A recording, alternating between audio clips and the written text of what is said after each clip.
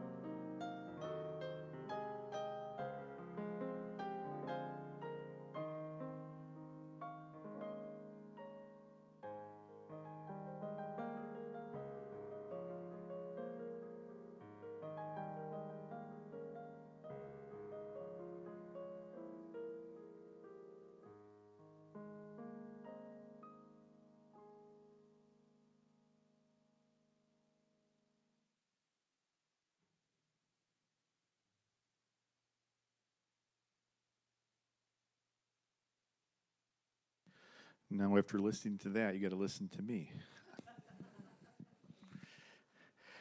I just happened to be thinking as I was sitting here, Taylor, when he goes home for spring break in a couple of weeks, he's going to preach his first sermon. And we were talking about that, and I got to thinking about my first sermon at Maple City Baptist Church in Goshen, Indiana. I was not called to the ministry yet. I just had a pastor that said, let's let the young men of the church preach. So I preached. I preached on Psalm 150. This is going to be very different from today's sermon. Out of the book of Ezekiel, chapter 9. So just pray for the sermon. Pray that God will open your heart, open your mind, open your ears as we preach God's word this morning. Parents, how often do you have to remind your little ones about the stove? Don't touch the stove. It's hot. You're going to get hurt. And you told them one time and they got it and they never had to tell them again, right? No, either you've told them many, many times, and like this picture, you can't hardly see it, but there's actually a shield on the stove there. You know, and you protect it, and you do all kinds of things, and you hope that someday they get old enough to actually understand what hot means, right? But unfortunately, most kids, they touch it. And this have results, right? It's like they touch it, purpose or accidentally, they touch it, and then they realize what hot means. And then how often do you have to remind them that it's hot after that? Very often. They finally get it.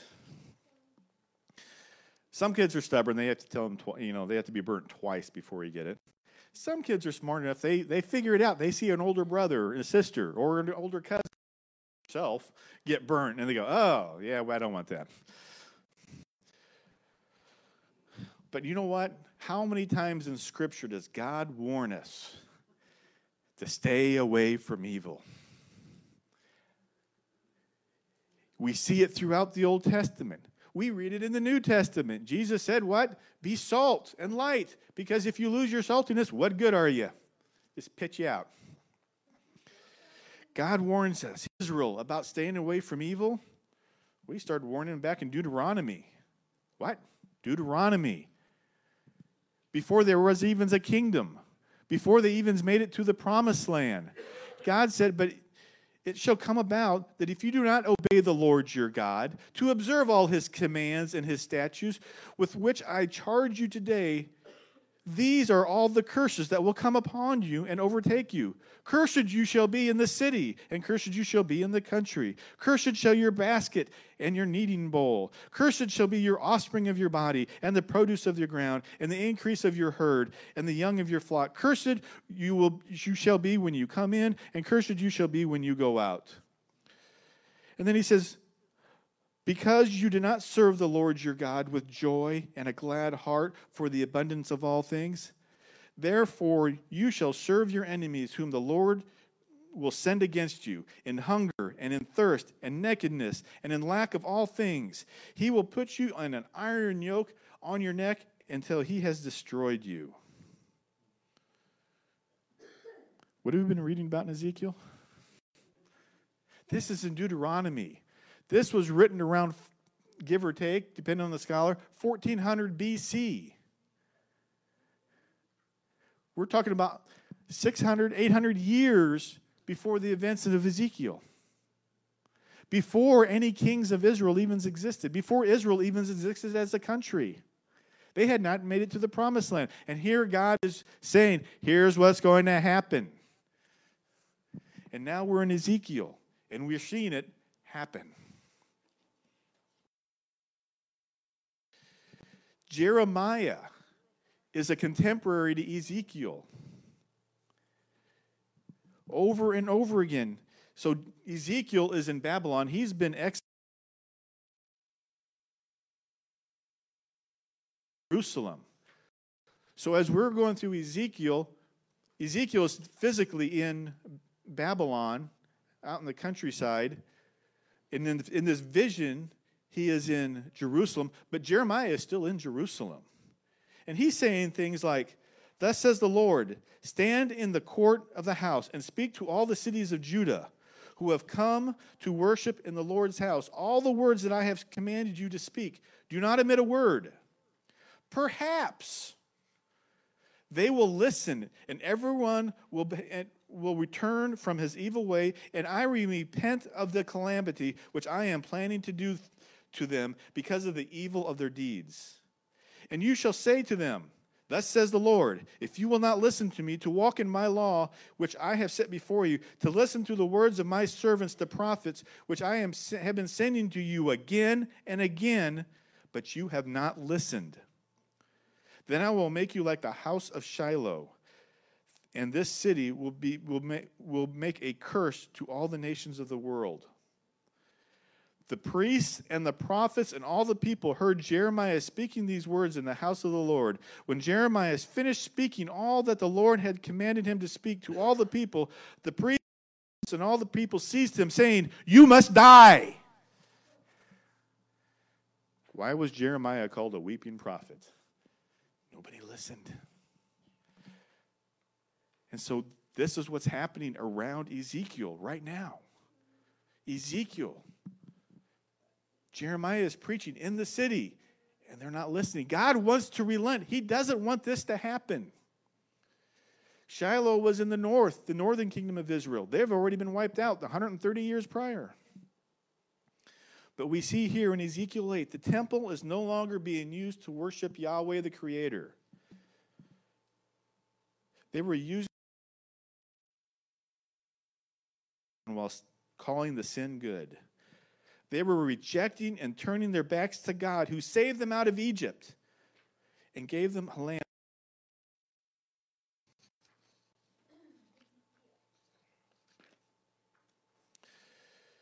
God warned Israel and Judah many times over many centuries. The northern kingdom of Israel had been conquered and exiled 130 years prior, I already said. Jeremiah was preaching currently in Judah. Previously, Isaiah, Hosea, Joel, Amos, Obadiah, Micah, Nahum, Habakkuk, and Zephaniah had all preached before this time. But Israel, to warn both Israel and Judah. But Israel didn't listen, the northern kingdom. Judah at this time, the southern kingdom, was on the same path. Jeremiah was arrested numerous times. He was put in stocks. He was thrown in a pit filled with mud. He was threatened to be executed. He had his writings thrown in the fire and burned. His teachings were ignored and ridiculed. The priests and multiple kings and the people turned their backs on God, who led them through the Red Sea and who allowed them to conquer and take possession of the land that they now lived in.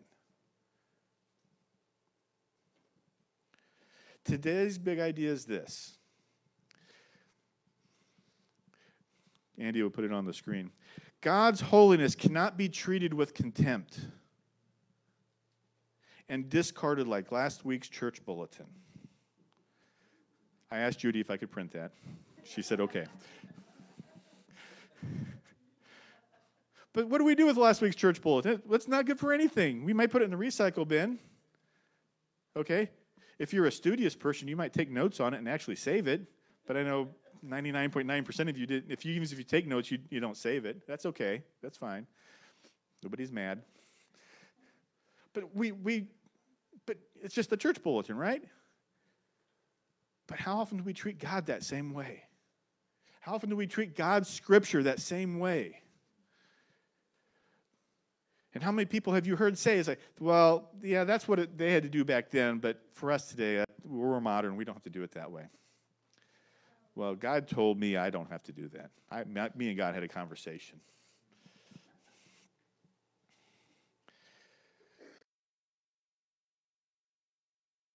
Continuation of Ezekiel chapter 8.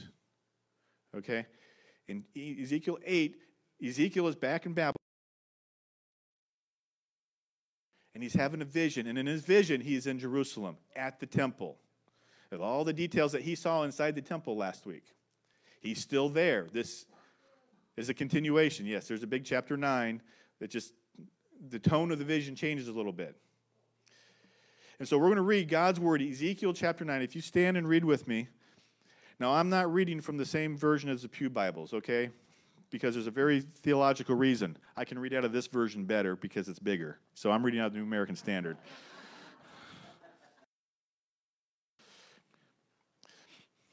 In Ezekiel chapter 9, beginning in verse 1. Then he cried out in my hearing with a loud voice, saying, "Draw near, O executioners of the city, each with his destroying weapon in his hand."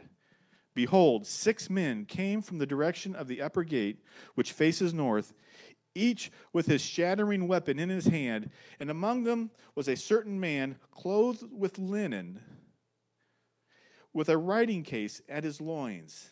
And they went in and stood beside the bronze altar. Then the glory of the Lord of Israel went up from the cherub which it had been to the threshold of the temple, and he called to the men clothed in linen at the loins, whose loins was the writing case. And the Lord said to him, "Go through the midst of the city, even through the midst of Jerusalem, and put a mark on the foreheads of the men who sigh and groan over the abominations which are being committed in its midst." But to the others he said in my hearing, "Go through the city after him, and strike. Do not let your eye have pity, and do not spare. Utterly slay old men, young men, maidens, little children, and women. But do not touch any man who has the mark. You shall start from my sanctuary." So they started with the elders who were before the temple. And he said to them, "Defile the temple. Fill the courts with the slain. Go out." Thus they went out and struck down the people of the city. As they were striking the people, and I alone was left, I fell on my face and cried, saying, "Alas, Lord God, are you destroying the whole remnant of Israel by pouring out your wrath on Jerusalem?" And then he said to me, "The iniquity of the house of Israel and Judah is very, very great, and the land is filled with blood, and the city is full of perversion. For they say, the Lord has forsaken the land, and the Lord does not see. But as spare, but I will bring their conduct upon their heads." Then behold, the man clothed in linen, at whose loins was written the case reporting, saying, I have done just as you have commanded me.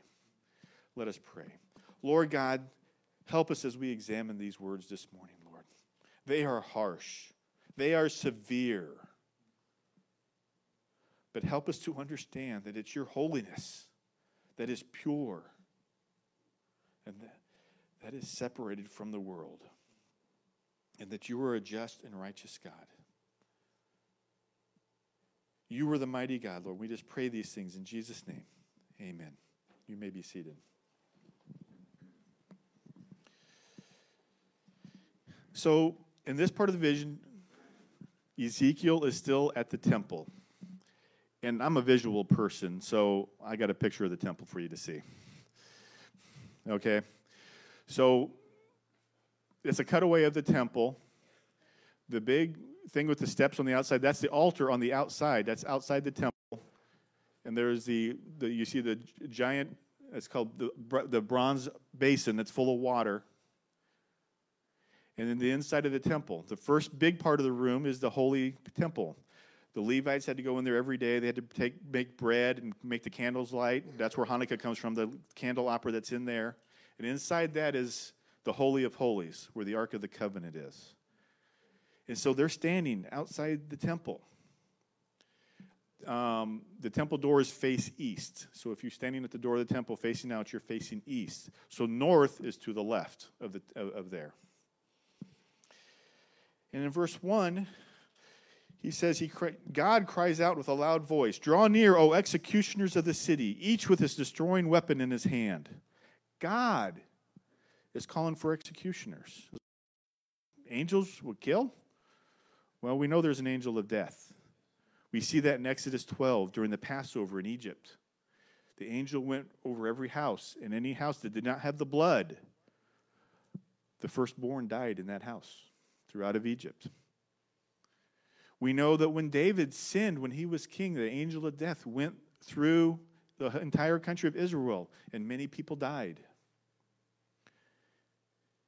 And when that plague stopped, it stopped on this point where the temple is today. And that's why David offers a sacrifice at that point. At that point, it was outside of town. And that's where David offered, and that's where they built the temple.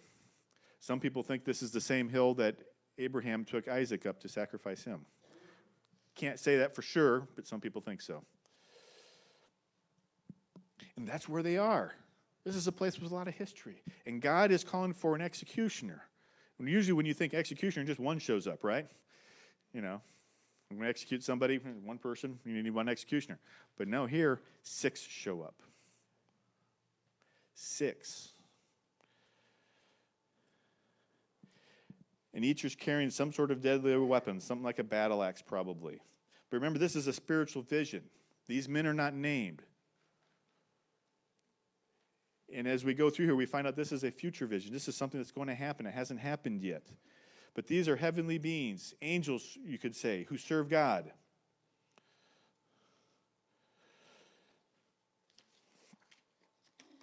But in this, there's a 7th person. A man clothed with linen.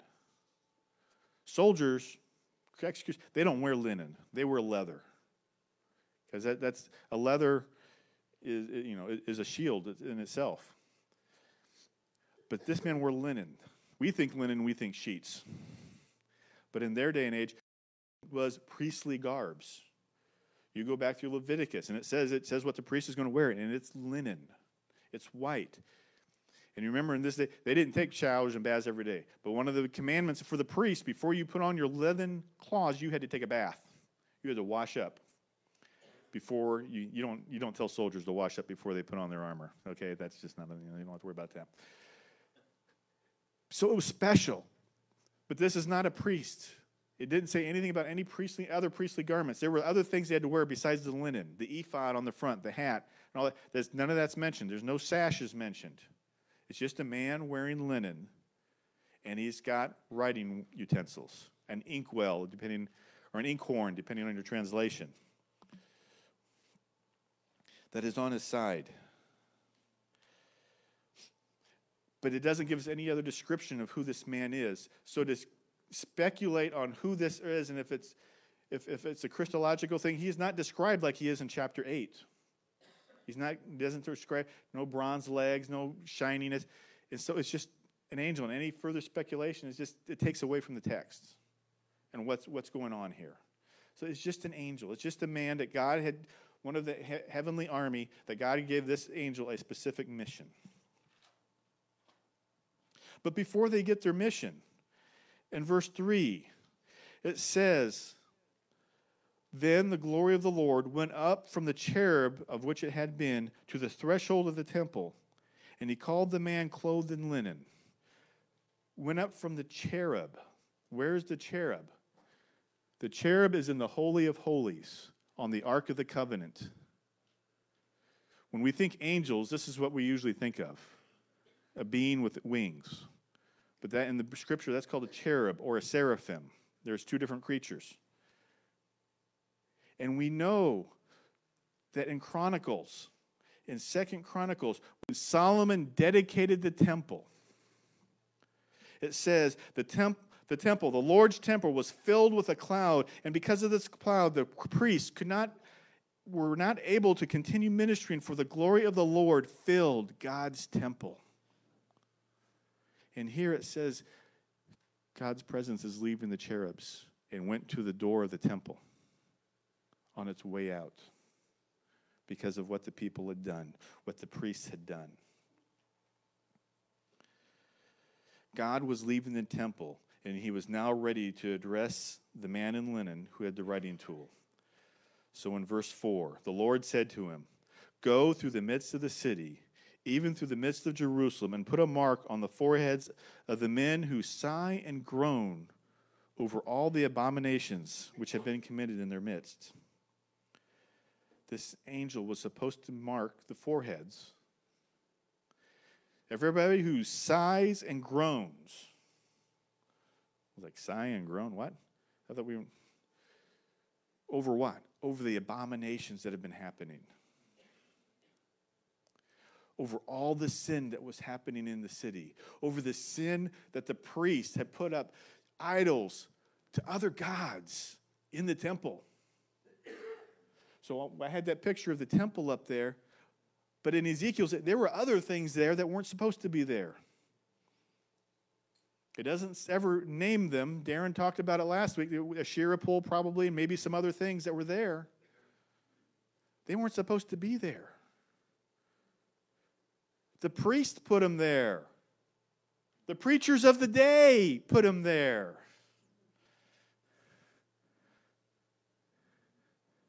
Think about that. What if we decided not to put the cross up here, but put something else up here, a statue of Dagon, and a Asherah pole, picture of our favorite movie star. Would that be okay? You know, just put or maybe put a Royals logo up here instead. Would that be okay? No. They put other things there that didn't belong. And the people were groaning. The people who were in prayer, in agony, saying, "God, why are you letting this happen?" Those were the ones who were being marked. Who read Psalms 119 and said they want to put God's commands in their heart. There was a few that were out there, but they were a few. They were a remnant. People have speculated what this mark was. It doesn't say. We could speculate all day long, but it really doesn't matter what the mark was. It's the fact that God did it. And this is not the only time we see God marking his people. In Deuteronomy, it says, put scripture on your head. Write it on your head. And some Jews literally do that. They write it on a little piece of paper and put it in a little satchel and they tie it around their head. We see other places in Scripture where this is done. God marks his people. He knows who you are. And this angel was to go through and find all those people. They probably weren't the rich and powerful. They probably weren't always well educated. But they knew where they are. They knew they probably had to hide so that people didn't ridicule them and persecute them like Jeremiah.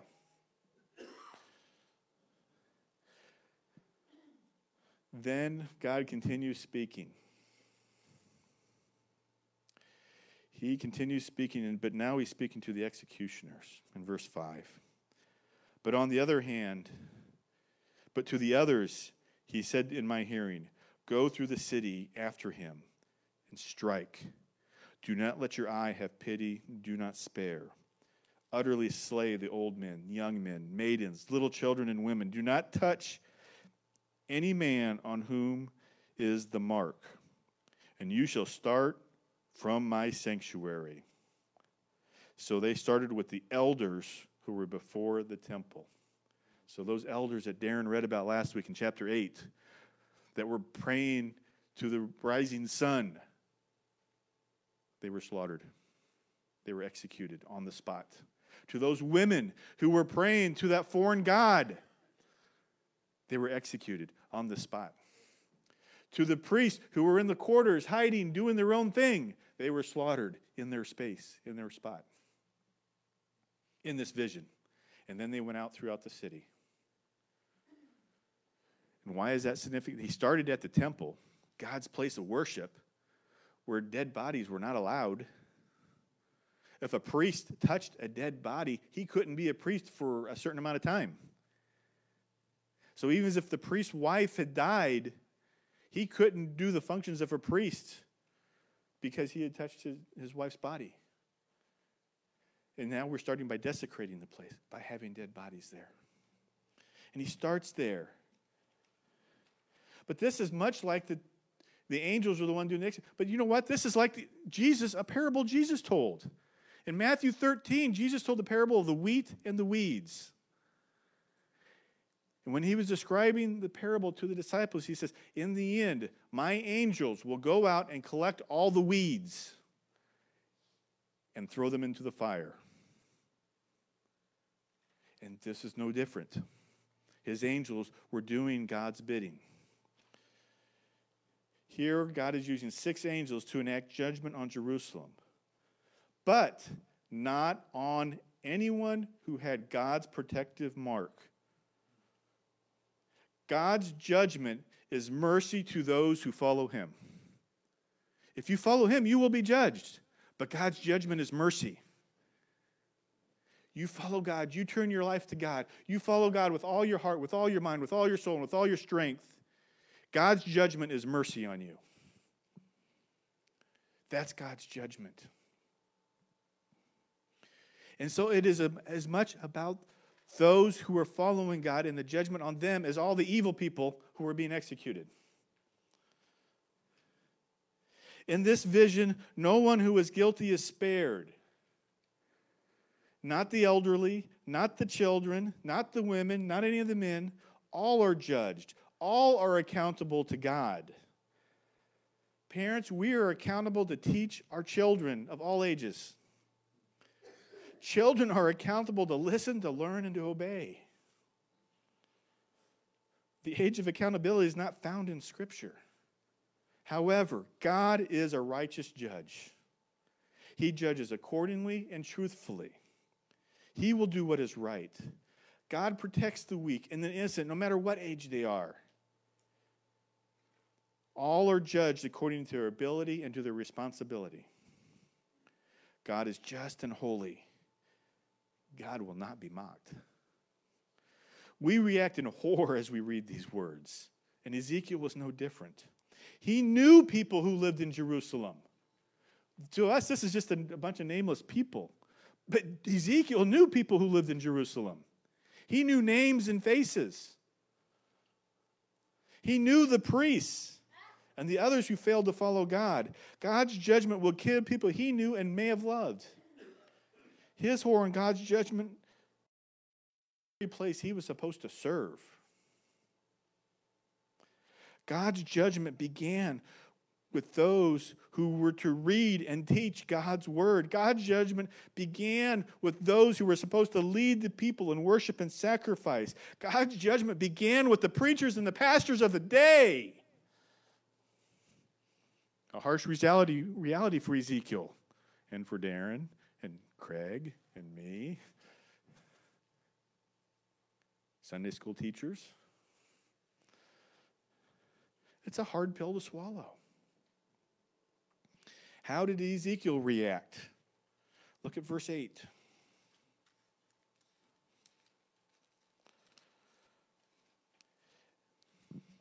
As they were striking the people, and I alone was left, I fell on my face and cried, saying, Alas, Lord God, are you destroying the whole remnant of Israel by pouring out your wrath on Jerusalem?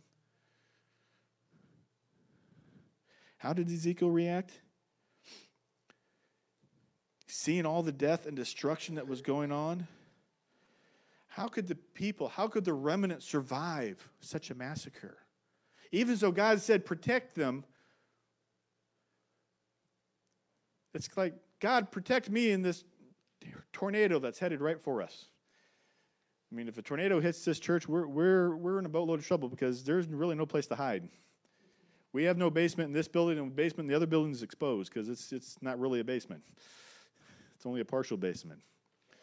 And so we would have to trust God. And if God was his judgment on this church for some reason, and God says, I will protect you, those with the mark. So those of you who are saved are okay, and those of you who haven't been following God, you're marked for death. Well, how will survive and not if sit next to each other? Death and destruction, how do you pick and choose? How does God know the difference? But you know what? Ezekiel was questioning God. He said, God,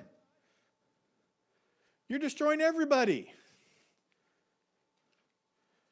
That's not fair. Quit it.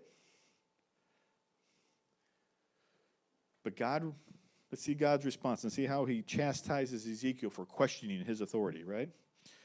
Verse 9.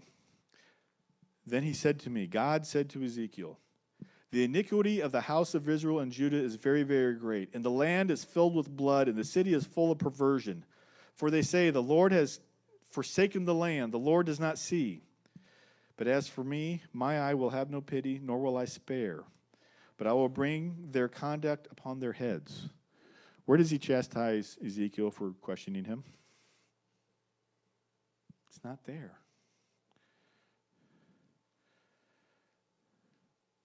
He questioned God, but God didn't say a word about it. Sometimes on social media, some of the different sites, a celebrity or a business exec or some intelligent, highly knowledgeable person will do a live feed, and they'll do an Ask Me Anything. And so you can ask them anything about anything that they do, about their job. We've seen it with, astronauts and celebrities have done it, different things. But you know what? You don't have to wait for God to get on social media to ask him anything. You can ask him anything. You can ask them, God, why did the one I love have to get cancer? God, why did the one I love have to die in that horrific car crash? Why was I robbed? Why did I lose my job? God, why? As long as you Jesus said, take your burdens to him. Take your cares to God, as Ezekiel did here. Even in the midst of such a great tragedy, Ezekiel fell on his face. We think we should pray. We get the kids, fold your hands, bow your head, okay? Speak quiet. Everybody has to be quiet when we pray. That's not what Ezekiel did. He fell down on the ground, and he said, God, what are you doing?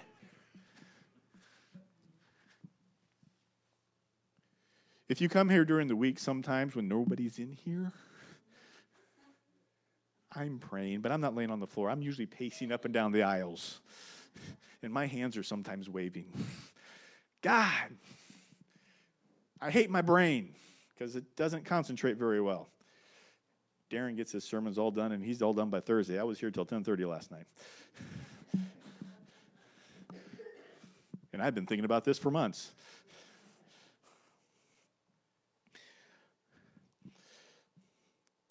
But we can cry out to God over anything. God will help heal you. Take your cares to God, Ezekiel did, even in the midst of the great tragedy. Then open your Bible and read. Read much. God may not answer directly your why question, but God will be enough for you to survive and maybe even thrive in the midst of your troubles. God will help you heal, even if the healing takes a long time. Sometimes the healing's only spiritual, not physical. Didn't the Apostle Paul say God's grace is sufficient for him? Even Paul wasn't healed of his physical malady, whatever it was. He doesn't tell what it was, but he wasn't healed. But did God use him? And use him mightily, even though he did what? Efficient. But God judges impartially. We judge by what we see. God judges impartially, but we don't. We judge by what we see. We are biased towards our friends and our family. We are biased by our culture. We are biased by politics. We are biased by our wealth or lack thereof. We are biased by race and ethnicity. God is not biased. God demands that we be holy as he is holy. God calls for us to follow him with all our heart, with all our mind, with all our soul, and all our strength. God calls us to live the fruit of the Spirit every day, everywhere, to everyone. No exceptions. There are no off days when serving God. You may take a physical off day and rest and relax and sleep in, but spiritually there are no off days. I don't have to follow God today. This is my off day. No, it doesn't work that way. After today, you will discard the church bulletin. You put it in the trash, recycle bin. But do not discard God's call for holiness and sanctification. Turn to God. Repent of your sins. The ancient people of Israel did not, and they died in judgment. This vision that we just read about in chapter 9 is a vision of the future. Jerusalem did not fall for another 6 years or so. They had 6 more years to repent. And they did not. How do I know they did not? 2 Chronicles chapter 36 tells us. Furthermore, all the officials of the priests and the people were very unfaithful, following all the abominations of the nations, and they defiled the house of the Lord, which he had sanctified in Jerusalem. The Lord, the God of their fathers, sent word to them again and again by his messengers, because he had compassion on his people and on his dwelling place. But they continually mocked the messengers of God, despised his words. The wrath of the Lord arose against his people until there was no remedy. Therefore, he brought up against them the king of the Chaldeans, who slew their young men with the sword in the house of their sanctuary, and had no compassion on the young men or virgin or old man or infirm. He gave them all into his hand.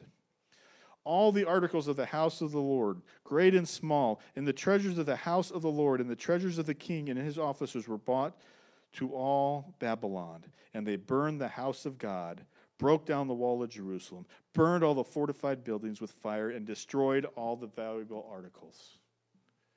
So what Ezekiel saw in a vision in chapter 9 came true 6 years later, as he saw it. These 6 angels weren't literally the cause of their death. The Babylonian army was. The famine, the plagues that went through the city as they were under siege did. We know Jeremiah had the mark. He survived this. You read in the book of Jeremiah. He survived, and a small handful of people survived the attack and lived there after the Babylonians did all this. We know people lived there because you read in Ezra and Nehemiah, there were people living there.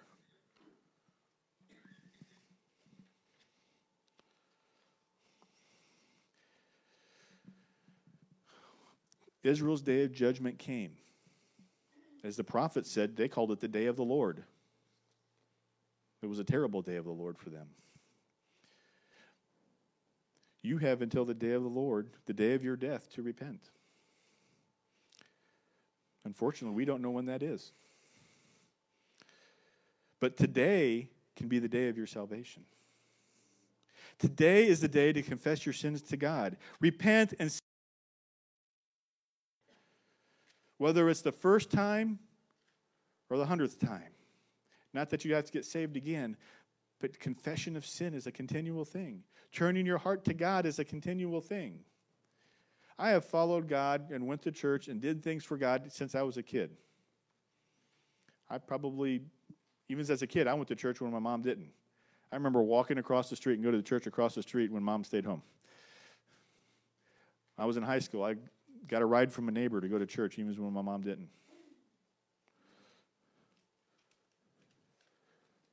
But yet God is showing me sin in my life today that was there when I was that teenager, that God's now working on me that he didn't work on when I was a teenager. It's like, God, aren't I there yet? Can I do the checkbox and say, okay, I'm all sanctified. I'm done being sanctified now. No, not till we get to heaven. Seek God's holiness in your life by casting out your sin. Seek to fill your mind and your soul with God's word instead of earthly entertainment. Seek to find godly counsel instead of the world's foolishness. Seek to bring all your cares to God instead of taking it to the internet. Seek God first. That's the call. Seek God first. And that's the call of this message. That's the holiness of God. You seek him first. So all this garbage doesn't happen to you. Okay? That you will have the mark of God on your head that some angel in linen will put on you. They didn't put their marks, they didn't mark their own heads. The angel of God did that. Because God looks at our hearts, looks deep into your soul, and he knows where you are. He knows where you're just putting on a mask and a fancy face, and he knows where your heart really is. He knows the difference. We can sometimes hide the difference. Seek God first. Let us pray. Lord God, you are a mighty and a precious God. Help us to be your we do.